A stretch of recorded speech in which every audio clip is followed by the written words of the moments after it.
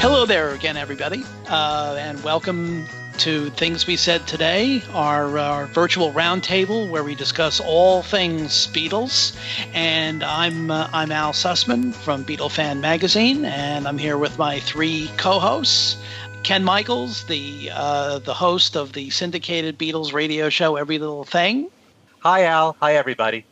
Hi, Ken, and our resident musicologist, longtime classical music reviewer, and head of the New York Times Beatle desk for a long time, and now doing various freelance classical music reviews and other things. And that's Alan Kozin. Hello, Al. Hello, everyone. And last but not least, the world's last remaining full-time Beatles journalist, and that's Steve Marinucci of Billboard and AXS.com. Hey, Steve. Hey, Al. Hello, everyone. Now, this is actually part two of a show that we began last week. A look at this massive box set of Flowers in the Dirt, the latest installment in the Paul McCartney archive collection. And we actually left off. We got through with a great deal of discussion. the what you might call the paper goods. In the box itself, and then also the main album. So we have actually still quite a bit to go because, as I said, this set is absolutely jam-packed. Anybody that, as Alan has mentioned, anybody that complains about, it costs so much and all this sort of thing.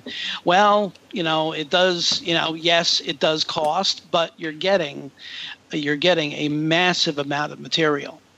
So I think first what we'll do is we'll take a look at the second and third discs, because since the songs are the same on both discs, and they are basically the demos, the Elvis and Paul demos and the band demos for the Elvis and Paul collaborations, and which are very, very interesting, including a couple of songs that I don't believe, at least one song that I know I've never heard before. And Ken, why don't I have you chime in on this first? Well, I got to tell you, when I first got the box set, all I would do was listen to these demos, as much as I wanted to get to the rest of it, because it just sounded so good. I love the acoustic demos of Paul and Elvis because in terms of their harmonies, they just sound perfect together. They really do. And it makes you realize, especially, and you can apply this to all demos, when you strip everything down to the bare bones, where it's just a song and an acoustic guitar or a piano, and it's no frills, no production, and the songs are good, that's proof right there to me how strong the songs are. And Paul and Elvis worked really well together. And in particular, what was a real treat, and actually, these songs, these demos have been bootlegged before, as we've discussed. But 20 Fine Fingers, which is a song that had never been released before, sounds fantastic. And to me, when I heard that song, I immediately thought this is Buddy Holly-esque. Very much so. And I said to myself, why on earth didn't they release this? And there's another song called Tommy's Coming Home, which neither one of them released before. And it's another strong song. And I love the fact that you have the acoustic demos and then the studio demos with the band. And in most cases, Elvis Costello was with the band. But the mere fact that they went into the studio and did these same 9 songs, and even those 2 songs that I just mentioned that haven't been released, meant that they were really strongly considered. It's a real treat, to hear. I know Elvis Costello said that The Lovers That Never Were, which is a song that I really love, he felt that what they did together in their acoustic demo couldn't top, even the studio version that Paul released on Off the Ground. And in its own way, the powerful vocals that Paul had on that demo are just remarkable. They were a great team. And I love the contrast of going from that to the studio demos where they're not fully produced, they're not polished. They're going through the ropes there, and they're trying to figure out what to do with it. So they're songs in transition, but they're still very good the way they are. And a big highlight for me, one of the songs that Paul and Elvis wrote, which only Elvis released, was So Like Candy. Mm-hmm. And to hear Paul do the lead vocal without Elvis in parts of the song is a real treat, because I've only heard, Elvis's version all these years. So when you take a look at both the demos, the acoustic and the studio, I love the fact that you've got two for each song like that. And it's such a treat to listen to those. They're all powerful in their own way. And I do love the contrast. And if you just want to hear Paul and Elvis sing, there's nothing better than those 9 acoustic demos right there. Mm-hmm. So I was very, very happy with that. I think they work. Both discs work very, very well, and it's listening to them, it's very tantalizing, because they really give a glimpse of what, say, a McCartney Costello album might have been like.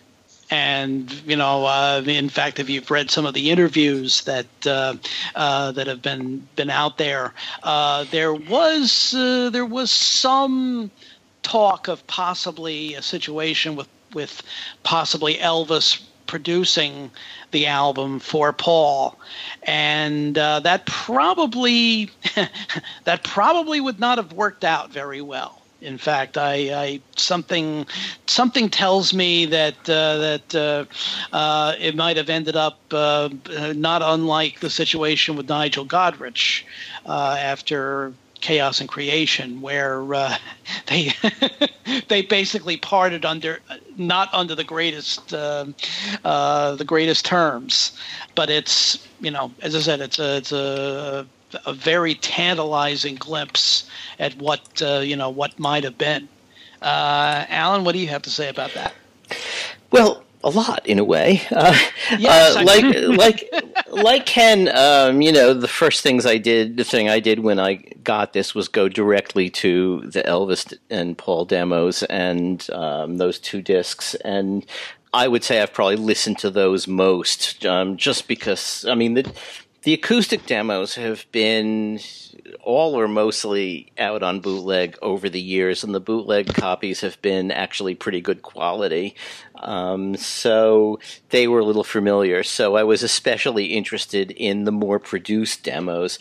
I'm not absolutely persuaded that those are demos. I kind of think, I could be wrong, but I kind of think that was the start of what could have been the finished production. Would have needed more overdubs, would have needed... I agree with you, Alan. Yeah. I definitely with you there. But... I don't hear that. Well, and also, by the way, people don't mention this very much, but there is a hidden bonus track at the end of the acoustic demos one, which is yet another version of The Lovers That Never Were. So you got 3 versions. That's a Jeff Emmerich mix. But when you go on to the studio version of that one, the studio demo version of that one, to me is the single most tantalizing thing on this set, because what I think we're hearing is Paul experimenting with the vocal on that. I think that he's singing it, thinking specifically that what he's doing is not going to be released, but he wants to hear what it sounds like when he sings in different ways, and he's really out there taking risks. And it's just incredible singing, emotional. Everything about it.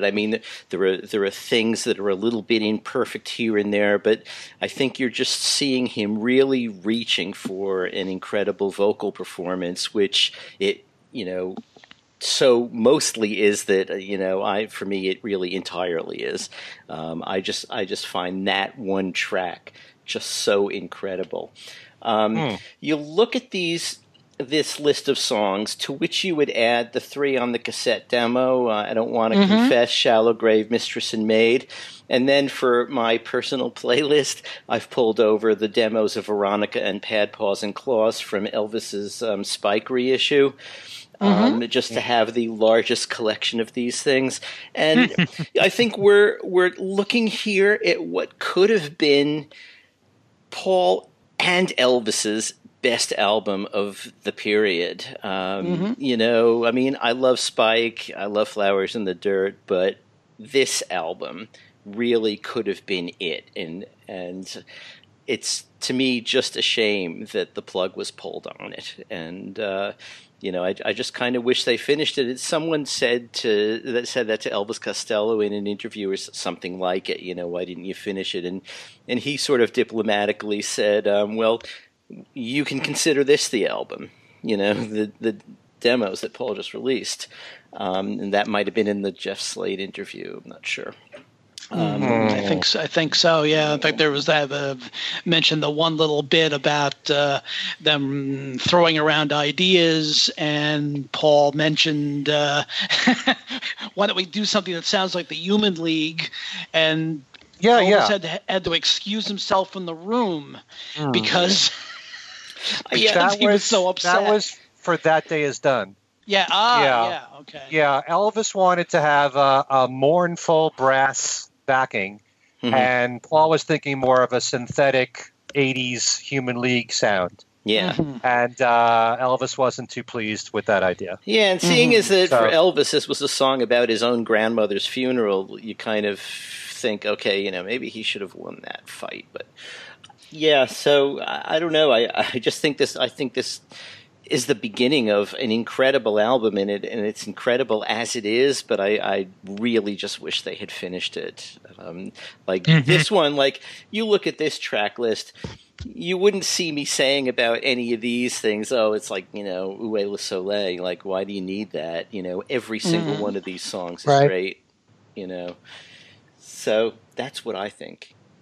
Well, if you read the Flowers in the Dirt book, I know that there's a point in there where Paul talks about why wasn't it all a Paul and Elvis album, and he said that I don't think he ever thought of it as being that from the very beginning. He wanted to mix that with some of his own songs. Elvis gives the impression in Unfinished Music, his autobiography. Was it Unfinished Music? Was that what it was called? His autobiography, that they were thinking about in terms of possibly doing an album together, and then they stopped and it went in a different direction, and they both were able to use some of the songs. And I think we've probably all heard as well that it's, you know, they didn't totally see eye to eye, you know. I mean, exactly. Elvis was there to serve a particular function, which was to be able to come in as kind of an equal. I mean, he was really big at the time, and be able to say, listen, you know, as one of the great songwriters of this period, I can tell you that doesn't work. And I don't think Paul sort of took very well to that. So, you know, and that's a pity, but it's just the way it is, you know. Artists are artists, and they you know, as you know, people have said, there's only one man who could have told him that, and he would, for him to listen, and he wasn't, shall we say, available at that point. Well, Paul also trusts George Martin. Well, yeah. You know, it wasn't just John. You know, so I have a feeling, though, especially in terms of songwriting, I think really John was the one peer that he really respected, and that, you know, could actually kind of stand up to him as a songwriting peer. Right. That, you know, that even, you know, that in George Martin's case, I think it was probably more in terms of what, you know, the recordings would sound like. But as far as songwriting, I think it was, you know, the only one that could really say, no, this isn't good. Would have been. Yeah, certainly in Paul's eyes, because if you've read some recent, and actually he was saying this in the book Off the Record, which I believe the interview then was around the time of Flowers in the Dirt. But he was saying, let's face it, Denny Lane is not John Lennon. Yeah. Stevie Wonder is not John Lennon. I don't know if he mentioned Eric Stewart or Michael Jackson or whatever, but in Paul's own eyes, John was the tops. Yeah. And it wasn't just the fact that he admired him, but they shared so much history together that you can't compete with that in Paul's mind. And in a way, it's a shame because all these other people, Stevie Wonder, come on, is one of the greatest talents we've ever had. So when you say that Stevie's no John Lennon, I understand where Paul's coming from because they also had all that history together from a personal point of view.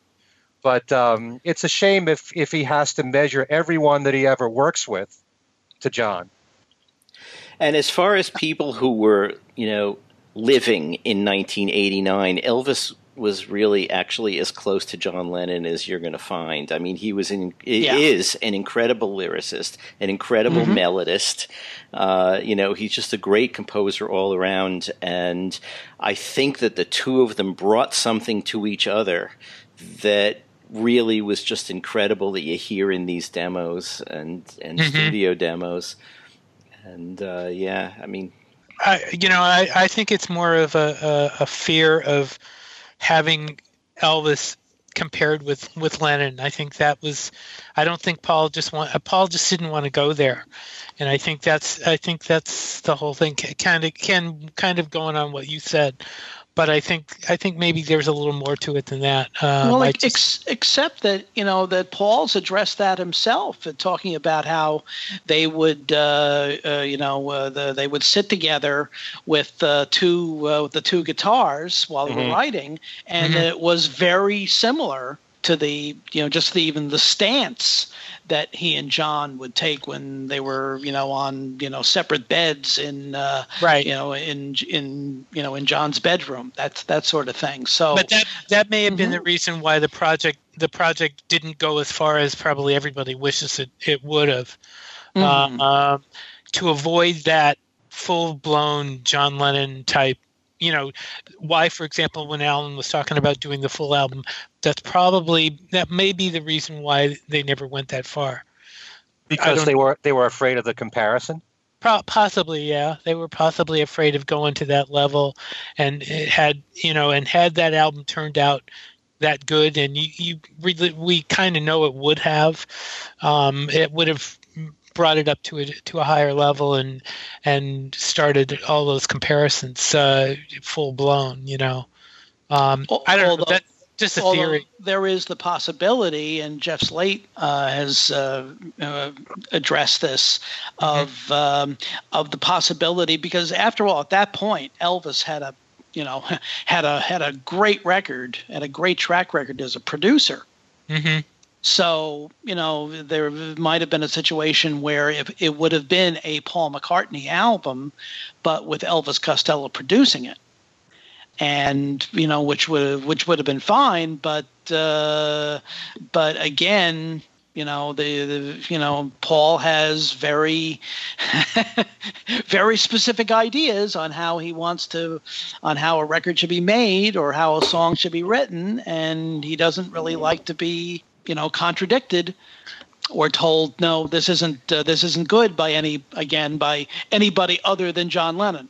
Right. Well, he also would have had to share full credit with Costello, and that might have also been an issue. Maybe he didn't want to do that. It's possible. So we can sit here and speculate all day long. Oh yeah. But the weird thing is that you look at this collaboration, and it seems very obvious that Elvis Costello was being brought in at that stage in Elvis's career as someone who could, more than Michael Jackson, who was a guest shot, or Stevie Wonder, who was a guest shot, or Eric Stewart, who, was barely visible in the stuff that he collaborated on. Right. You're bringing someone in kind of to be not maybe not an equal, but kind of an equal, someone really big at the time, renowned for the same stuff John was renowned for. And, so why would you do the experiment and then scuttle the experiment because it was working in the way the experiment was meant to work. Yeah. See what I mean? Hmm. No, you're right. You're right. You're absolutely right. Do you think it benefited Paul more than Elvis that they worked together, or what did Paul bring to Elvis's songs? More accessibility?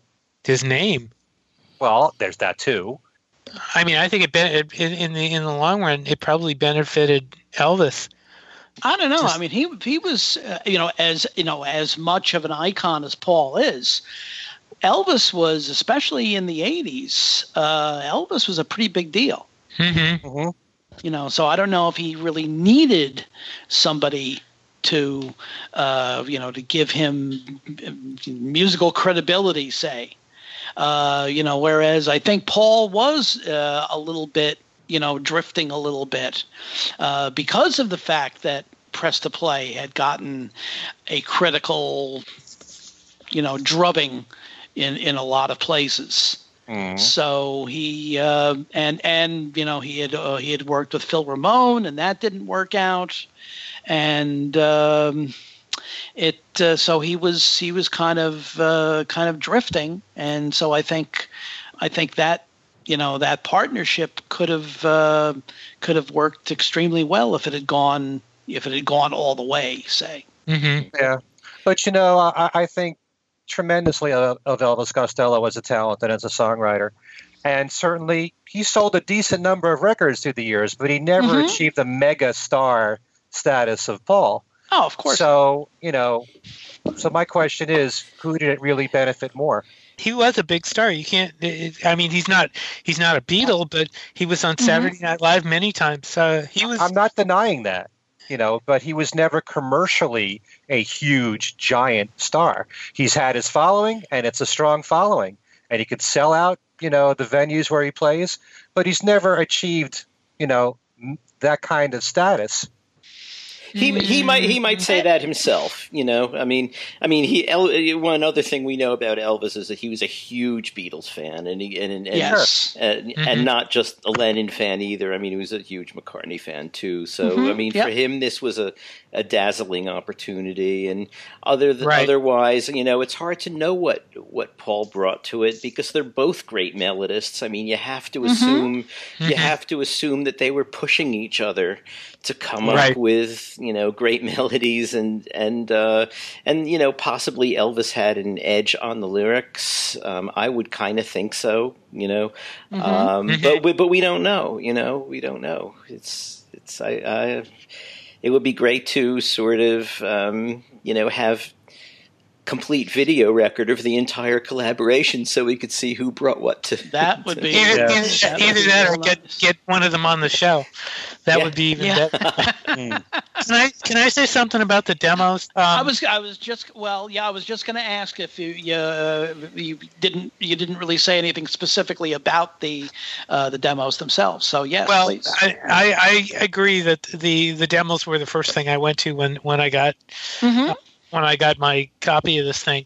But I will say, kind of in contrast to a little of what Alan said, the original demos had a little more interest for me than the band demos, only because the original demos were a little raw. And we also should mention, by the way, the two exclusive demos that are on McCartney.com of this one, Distractions, that you can download even if you don't buy the box, that are really good. This one, I don't know if you'd call this one, I think they're probably both 88 from 88. But this one is fantastic.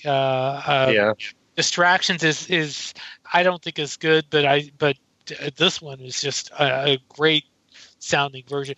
But I thought the original demos were just tremendous, and the one that really knocked me over was That Day Is Done. I was sitting there listening to it yesterday, and my mouth was just dropping. The way they were both harmonizing on that thing, it's just fantastic. So they're both, the demos, are great. But I think if you really want to, look at the making of the album, it's those original demos that are just tremendous, and those are obviously the big deal, And you can get those. You can get in the special edition as well as the deluxe set. But yeah, those are just fantastic. They have a basement tapes kind of quality, you know. Yeah, exactly. Mm-hmm.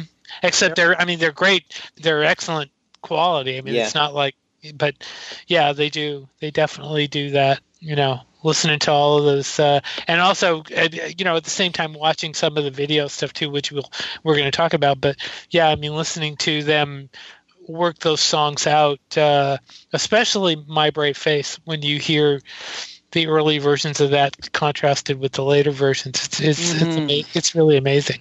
Yeah. By the way, Alan, you were talking about the studio demos and that you thought that they were fairly close to what maybe Paul envisioned for the finished product. Well, possibly. I mean, what I'm saying is that I think these are the beginnings of what would have been the finished studio recordings, which would have been more produced, obviously, different vocals, different, you know, added things. But that's just the way I hear them. But I hear when I listen to You Want Her Too, that's very close. That's very close to what ended up on the album. I was surprised when I heard that. So it was developed fairly quickly, I think. Yeah, I love that, the exchange, the sort of give and take between them on "You Want Her Too." You know, I mean that's a really good example of, you know, how their working relationship seems to have worked. You know, just like back and forth on the lead vocal. Absolutely, as you say, that the second disc really does have a no pun intended band feel to it. You know, not the band, but it has that kind of basement tapes feel to it. Yeah. Now, we should point out, in deference to the people who've been complaining that the download disc, you know, should have been a CD, that together discs 2 and 3 take only 71 minutes and really would have fit on a single CD. Just saying. Yeah. And that enables us to segue into that most controversial part of this whole package, and that is the download package that you can only obtain. In the package, there is a card with a code. You can go to paulmccartney.com and there's this little tiny window where you download all of the tracks from the album. And Alan, you mentioned that that along with these demos and things and 12-inch mixes and such, that there's also the high quality, high res versions of all the songs from the actual album. Right, and of the whole production, really, and including the cassette demos that were coming out on Record Store Day. And but so it means that you get high quality versions of 4 more mixes of Où Le Soleil and 2 mixes of Party Party. Let's see what they come to together in terms of time. 32 minutes and 49 seconds of Où Le Soleil and Party Party. Ken? Yeah? Ken should be very happy. I think you have to answer for this. You just encouraged him. As a matter of fact, our friend Mr. Frangione has already come up with a package that eliminates all of the mixes of Où Le Soleil and the club mix of Party Party, and puts in some more deserving material. So, well, might I add right here that I happen to agree. You know, I happen to love Où Le Soleil, but you don't need 4 different mixes of it. And when you 5 think about, if you include the one on the album. Well, that's the essential one. So, and when you think about, as we've discussed before, some of the other material that came out at that time as bonus material that's not on here. You know, there's another version of Rough Ride. There's a studio version of The Long and Winding Road. There's, I think, P.S. Love Me Do was around that time. You know, you do have that material as well. So all the other stuff, I mean, I got to say, like you were saying, Alan, Flying to My Home is such a killer song. Yes. You know, I mean, it's one of his best B-sides. It really has more of a 70s retro sound to me from Paul. And I'm really happy that Back on My Feet is on here. I mean, it was the first McCartney-Costello collaboration that was ever released before. Mm-hmm. And that was the B-side of Once Upon a Long Ago, although that song is not on here. And The First Stone is one that I happen to like. It's a bit of a different song that Paul and Hamish Stewart wrote together. Loveliest Thing. The Loveliest Thing is a great song to me. That's a great ballad from those Phil Ramone sessions. That's another thing, kind of like the Paul and Elvis demos. You could easily have, if Paul wanted to, which I'm sure he won't, just put together all the songs he did with Phil Ramone in between Press to Play and Flowers in the Dirt, and that would make an interesting album. But I'm sure that's going to be spread out over the different remasters. But and actually, I'm not that big on different mixes, but I do like the Club Lovejoy's mix of this one. I thought that was pretty interesting because it kind of revolved around the guitar lick that you hear at the end of the song. It actually starts that way in that mix, and I like that approach that was used in it. But I don't need to have 4 different mixes on here of Oulé Soleil, and I don't need to have 2 different mixes of Party Party, for that matter. One of each is fine. And then you can substitute for me. And I must also say, and I'm sure that since you're not fond of disco or dance music for the most part, I happen to love Good Sign. Good Sign was a great song that was only available on 12-inch for this one of the 12 inches for this one. And I thought that was a great dance track. So, it's great that he collected many of these songs, although it's not complete. And I would much rather, I really hate complaining about anything with this box set because it is either the best one or one of the top 3 of the remastered box sets that he's put out. But I wouldn't mind different alternate takes of the other songs from Flowers in the Dirt that wasn't the Elvis Costello material. So that would be represented. Like you were just talking about the 2 demos that are on his website for this one and for Distractions. I wouldn't mind if it was that plus all this bonus material. But no, I don't need 4 mixes of Oulé Soleil together. And even if I love the song, as I do, it requires a lot of patience to sit through 4 different mixes all at once of that song. So, I'm partly agreeing with you guys. And I think you mentioned last week, in part 1, that you mentioned the Bob Clearmountain mix of A Figure of Eight. Figure of Eight, right. And I'm very glad that Paul included that on here. And what did you think of the 3 cassette demos?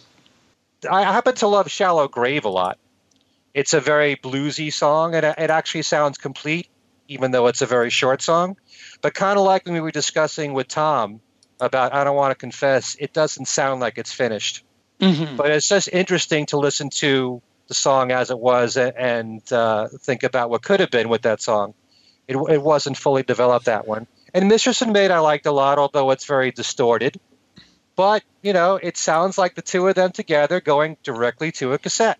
He left off P.S. Love Me Do from this period. Thank goodness. I remember hearing that live. Ugh. Well, okay. So here's the other thing. On even the tracks that you don't like, if you are a collector of the stuff, you have to have them. So while you wish that on one hand he hadn't done it, but now that he's done it, you have to somehow keep getting it. But there is, I don't buy his music as a collector. I buy it for the music first. Right. I don't mind P.S. Love Me Do all that much. So it was okay. We probably should say that for people who are collectors and are missing some of this stuff, or who are so opposed to having to download it, even in 4896, that there is out there, in used record collection bins or something, that Japanese set that came out not long after the original that has a lot of this stuff on the second disc, including P.S. Love Me Do.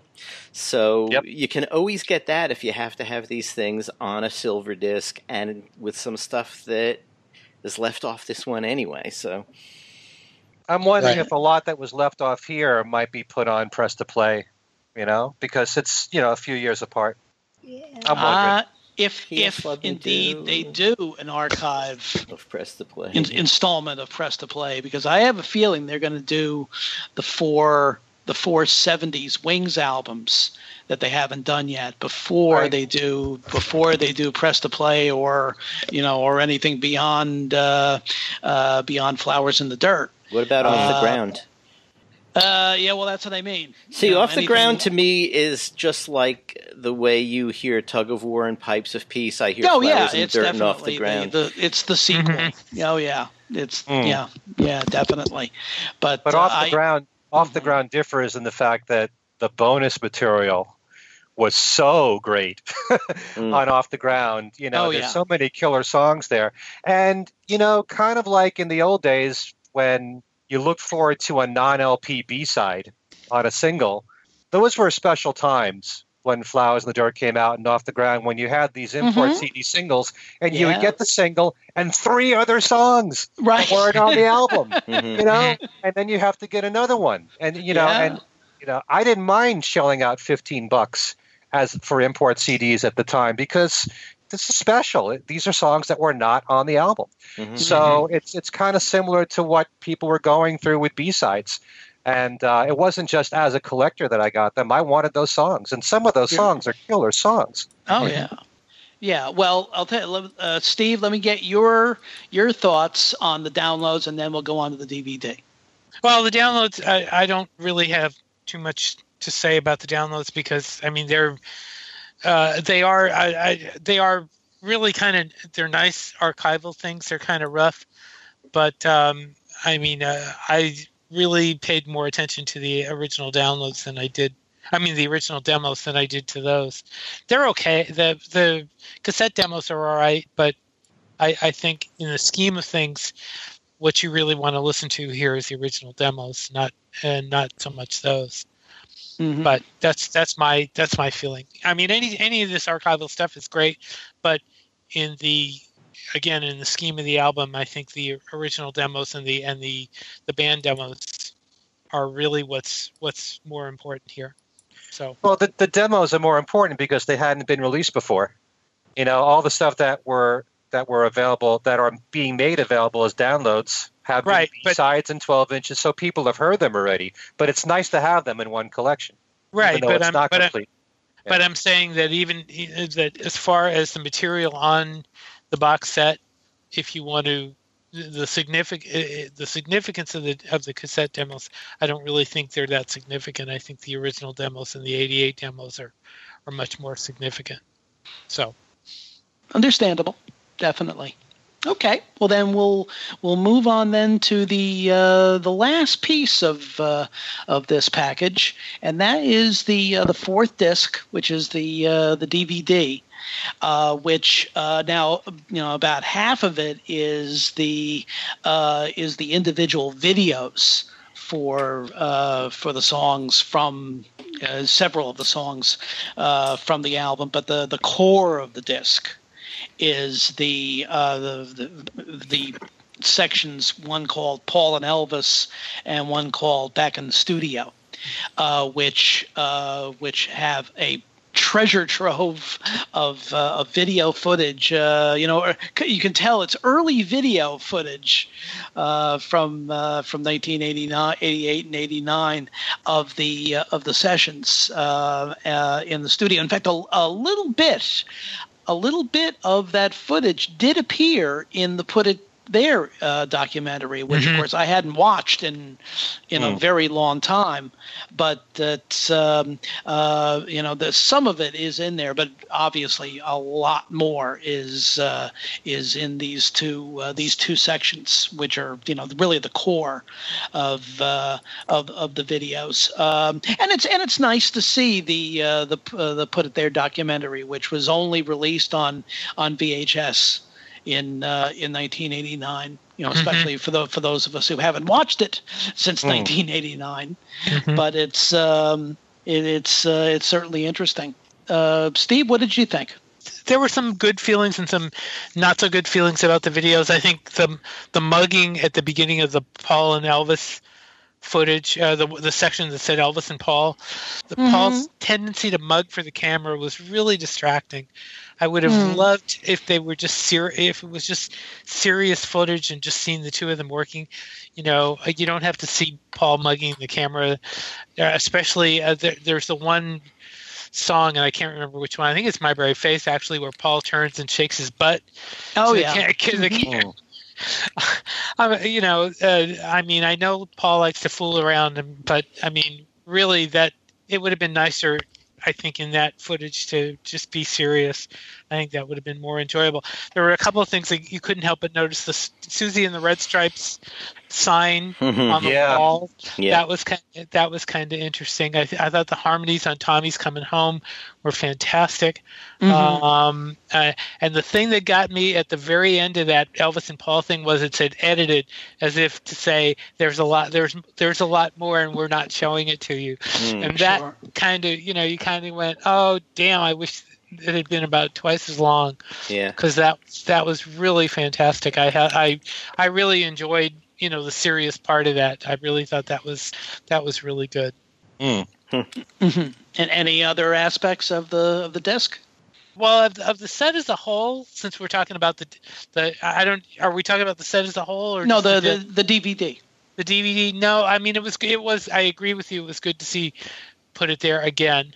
And just curiously, I happened to see a inexpensive copy of a Region 2 version on Amazon yesterday that I went and ordered. I don't have it. It has a different cover. I'm curious if there's any differences. I'm gonna find out because I have a multi-region player. But yeah, I mean, seeing that again and seeing Paul looking so much younger and seeing the band, the completely different band, and kind of mentally going, well, that's the band he had then, this is the band he has now, and there's a little bit of difference there. Obviously, when you look at the band playing in the studio and you think about the guys now, the band now is better, I think. So that's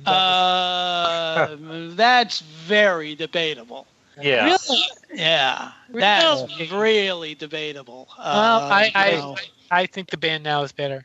Save this for another show. Yeah, we'll say. I'm not gonna go 10 minutes and say that. I just like the sound of the band now. But anyway, as far as the DVD goes, there's a lot of good stuff there. I'm glad he put it there out of the vault. I wish he had done that with more of the others. He hasn't done that before, or with all of the issues. Had you watched most of the single videos? How long had it been since you had seen those? Yeah, no, it had been a long time since I'd seen those, and it was nice to watch those too. I mean, overall, the DVD just had a lot of great stuff, and it's very well done. Weren't some of these videos on McCartney years or not? I thought yes. I thought it's so. funny, I'm sure they were.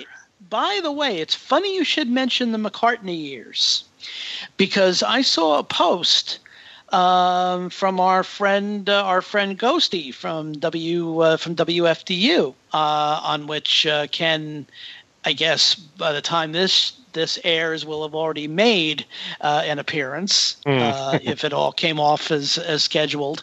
But he made a post over the weekend. He mentioned the fact that he had gone back to his copy of the McCartney years, which my mind was blown with the fact that it came out 10 years ago. I thought it came out like the day before yesterday. And the problem is that apparently his disc won't play anymore. Really? Yeah, I saw that. I saw that too, and I meant to pull mine out and look at it, and I haven't had a chance. I should. Yeah, me neither. Yeah, I'm going to try mine. Yeah. I'm going to do that next week and before next week and check that out. I frankly can't believe that. I would have trouble believing that. I wonder, because there are discs that I made, CDRs that I made in the late 90s, early 2000s, that also will not play.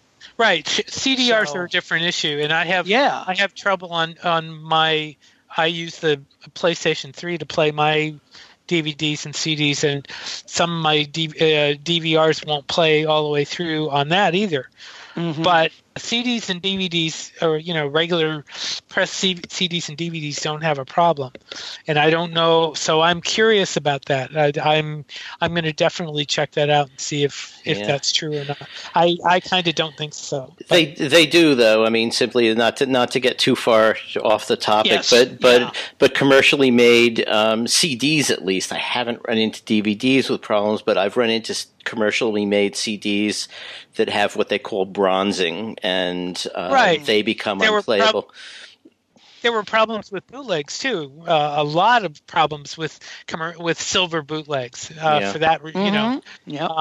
and that was a huge problem and there was a way to fix it, and I can't remember. It would involve using some chemical off the shelf, something you could buy off the shelf. I think it was actually I can't remember what it is now. Some furniture polish or believe it or not, or some crazy thing like that. But yeah, I've heard of that with bootlegs, but not with commercial.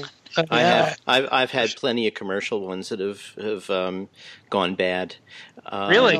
Yeah, and for different reasons. I mean, the bronzing was had to do particularly with one or two specific plants in England.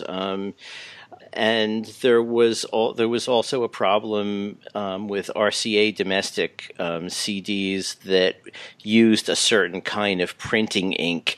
These are particularly classical ones where they try to reproduce the old, HMV kind of label, that they came out on 78s.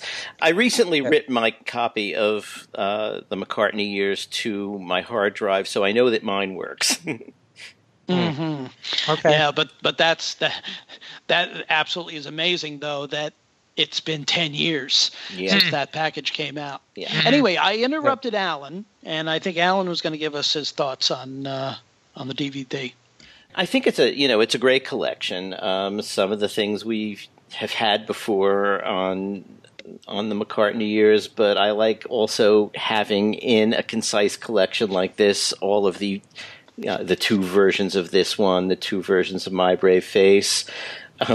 This is going to shock you, but I kind of like the video of Uwe Lasole. Oh my God! Aha! I just think it's kind of funny, like a little video game kind of thing. I mean, it's in a way, it's certain aspects of it are just as bad as.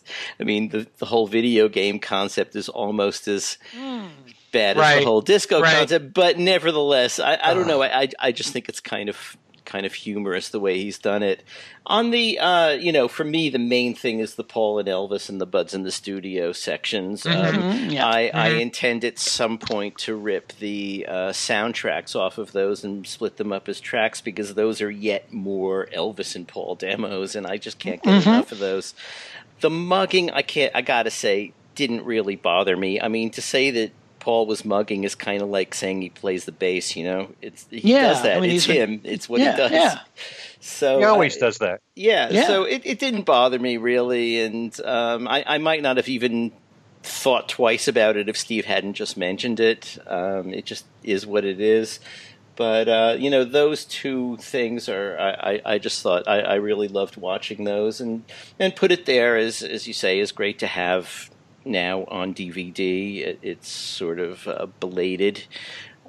So yeah, I mean, and we have complained, I think, in the past that the DVDs that came with these sets are way too short and have way too little. And I think in this case, he's given us about as much as we kind of need for Flowers in the Dirt itself.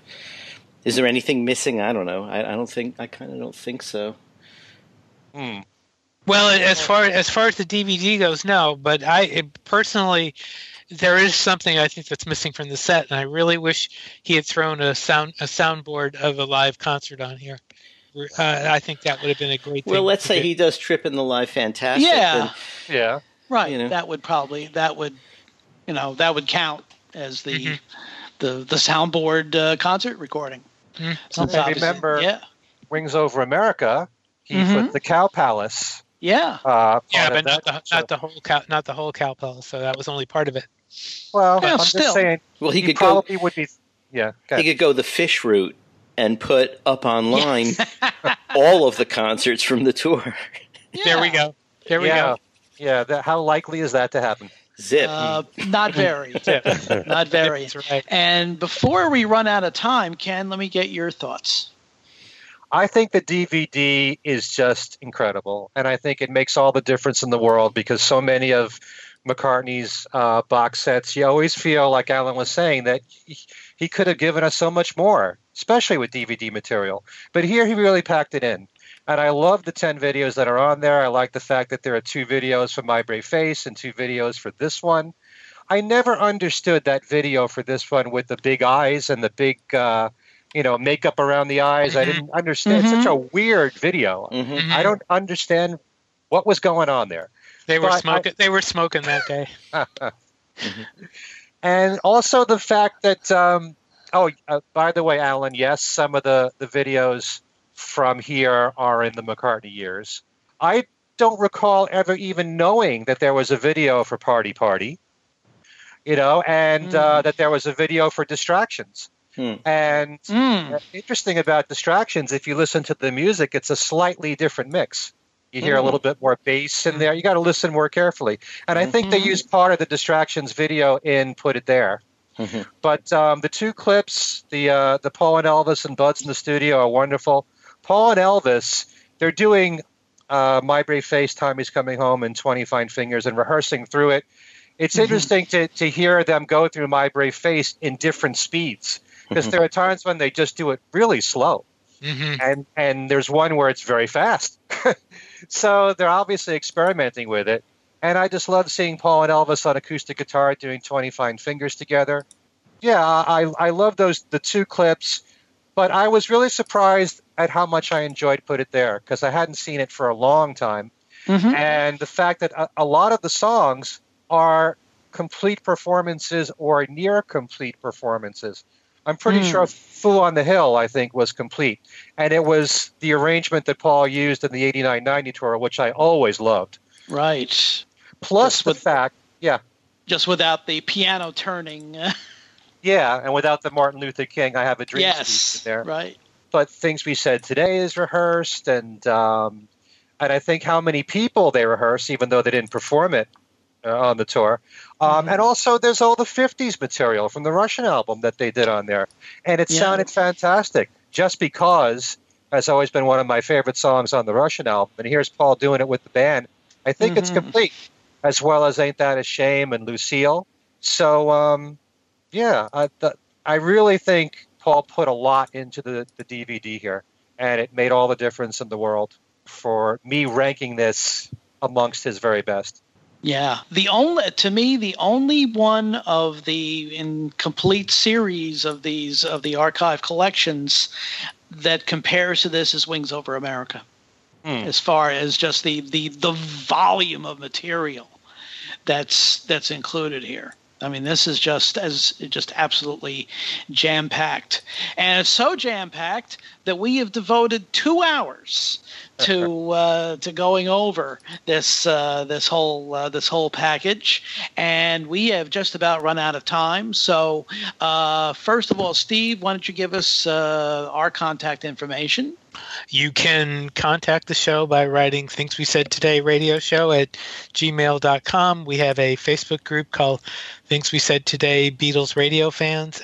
You can catch us on Twitter at Things We Said Fab. And and individually we're on Facebook, but if you want to write to us as a group, that's where to go. Right. And Ken, what's going on your website and on every little thing? Well, the website is kenmichaelsradio.com, and you can always find Beatles trivia every single week where you can win one of 9 great prizes, including Flowers in the Dirt, the special edition. And I also have it available on vinyl, as well as some of the George Harrison remasters that have come out, like Dark Horse and Live in Japan. So that's on my website. Don't forget there's a lot of interviews on there with lots of people in the Beatle world. A brand new interview that I just did with someone who was just a guest on our show, and that's Piers Hemmingson, the author of The Beatles in Canada. It's always fun to listen to both interviews between this show and what I put on my website and on Every Little Thing, because there's some similar questions and there's some questions that weren't tackled on this show that I do in my own private interviews. So you can find that on KenMichaelsRadio.com and visit there as much as you can. As a matter of fact, speaking of Piers, he did a wonderful piece for a book that's going to be coming out in May from Bruce Spicer. So you already know what kind of quality this book is going to be. The quality it will have going for it, and it's basically it's a salute to Sgt. Pepper's Lonely Hearts Club Band. And the core of the book actually is fan reminiscences. Right. And a good portion of it are pieces. There was a piece. I have two pieces in there. One is a piece that I just did, and then another piece is from Beatle fan from about 25 years ago. And also Bill King has a piece, but also Piers Hemmingson has a piece on. Yeah, please. Can I break some news? Please. I have done 2 interviews with Bruce on the book, and a story will be coming up in Goldmine, folks. Great. All right. Congratulations. So, thank you. And he also Piers also told me the full story about him and Sgt. Pepper, which is great. Yeah. And I also know Bruce gave me some information, and I'm not going to break it yet. I'll wait until the story comes out. But he told me some of the celebrities that are involved with the Pepper book. Yes. And I don't know if you know who they are, Al, but... Yeah, because I proofed the whole book. Oh, you proofed the whole book? Okay. Two of them in particular are very cool. I'm not going to break the information now, but 2 of them are extremely cool. And Bruce will be with us here in early May. Shortly before the book is actually published. Yep. So there you go. So this has been a full session, 2 hours of a look at the Flowers in the Dirt Deluxe archive collection, and and the time has just absolutely flown by.